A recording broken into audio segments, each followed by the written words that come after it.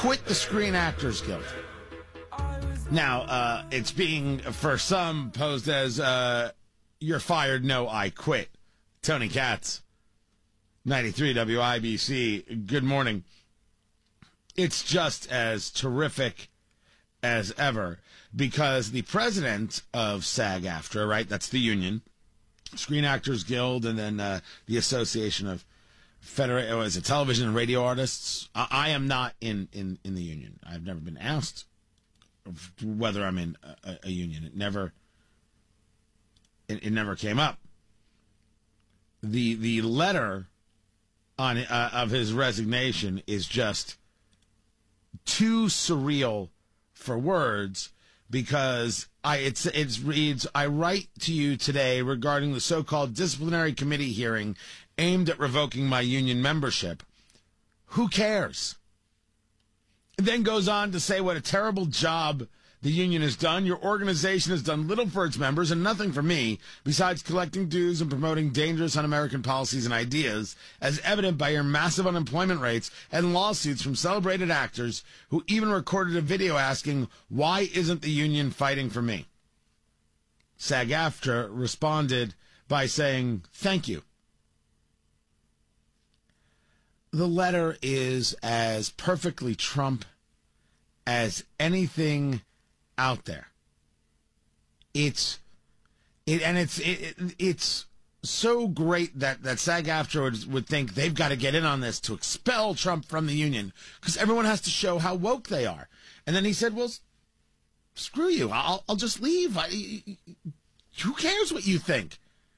And yet there is late night host after late night host all celebrating the strength of SAG-AFTRA. There's no strength.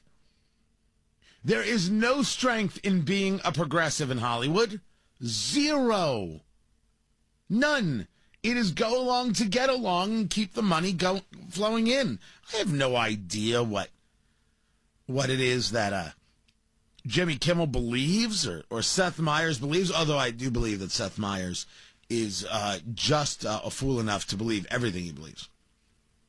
I mean, he doesn't spend any time working on the comedy, so he actually has to believe this stuff because he's overwhelmed. He's overwhelmed and he can't think of anything else, like, a joke. But if you wanted him to leave and he left, now, hey, let's go after him for leaving? It's the weirdest stuff, man. It's weird because none of this is the action of somebody who won. If you want to make the argument that Democrats or progressives won, they did. But in not a single place you can point to. The halls of Congress, in news media, in Hollywood, they don't act like it. They don't act like it at all. Their question is, now what? How do we get more blood? Is it very possible that they don't know what to do with themselves post-Trump? They literally don't know how to act and how to be. If everything was about resistance and now there's nothing to resist, you're the man. Well, then what are you supposed to do?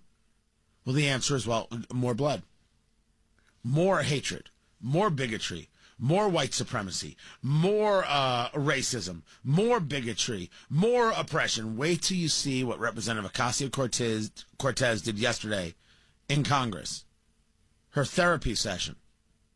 It's one thing to say that what happened on January 6th was a harrowing experience. It's another thing to milk it and say, this means you're not allowed to say anything about me and what I say. I didn't give her that power. I don't know if she thinks she is. My mother didn't give her that power. We're going to notice. We're going to say things, and so are you, and so's your mom. I mean, that's just the way it's going to go. She has no power over you. And allow me to prove that this morning. Tony Katz, 93 WIBC. Good morning.